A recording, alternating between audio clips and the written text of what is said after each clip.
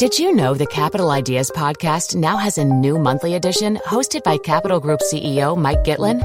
Through the words and experiences of investment professionals, you'll discover who was their best mentor, what's a mistake they made that changed their approach, and how do they find their next great idea.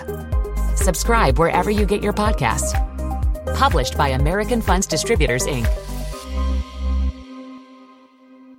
Quality sleep is essential. That's why the Sleep Number Smart Bed is designed for your ever-evolving sleep needs. Need a bed that's firmer or softer on either side? Helps you sleep at a comfortable temperature? Sleep Number Smart Beds let you individualize your comfort, so you sleep better together. J.D. Power ranks Sleep Number number 1 in customer satisfaction with mattresses purchased in-store. And now, save 50% on the Sleep Number Limited Edition Smart Bed for a limited time. For J.D. Power 2023 award information, visit jdpower.com/awards. Only at a Sleep Number store or sleepnumber.com.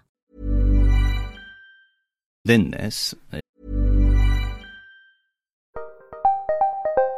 Did you know the Capital Ideas podcast now has a new monthly edition hosted by Capital Group CEO Mike Gitlin?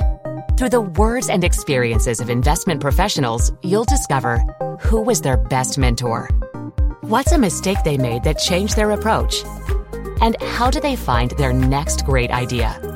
Subscribe wherever you get your podcasts. Published by American Funds Distributors, Inc.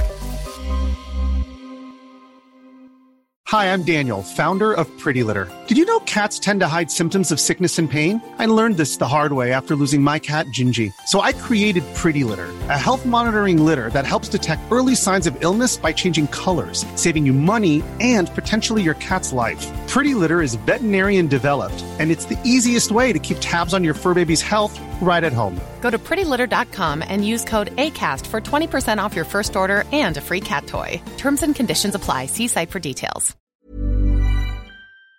Immediate questions that come to mind are, 1, where is the money coming from? 2, what interest rate will be charged? 3, what loan to value against the property might be offered? And it doesn't solve the problem of having to pay those care fees, does it? Because the loan is a deferred payment. That's absolutely right. You are simply using the loan to pay the care costs. It could be thousands of pounds, basically. Absolutely. It doesn't alter the cost of care at all.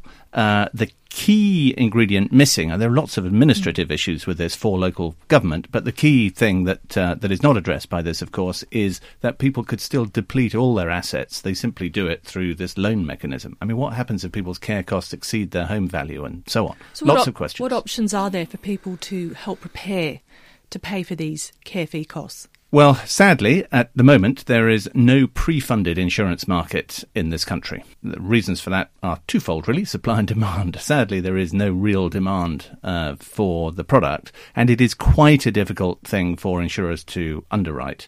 We would have to predict way in advance of need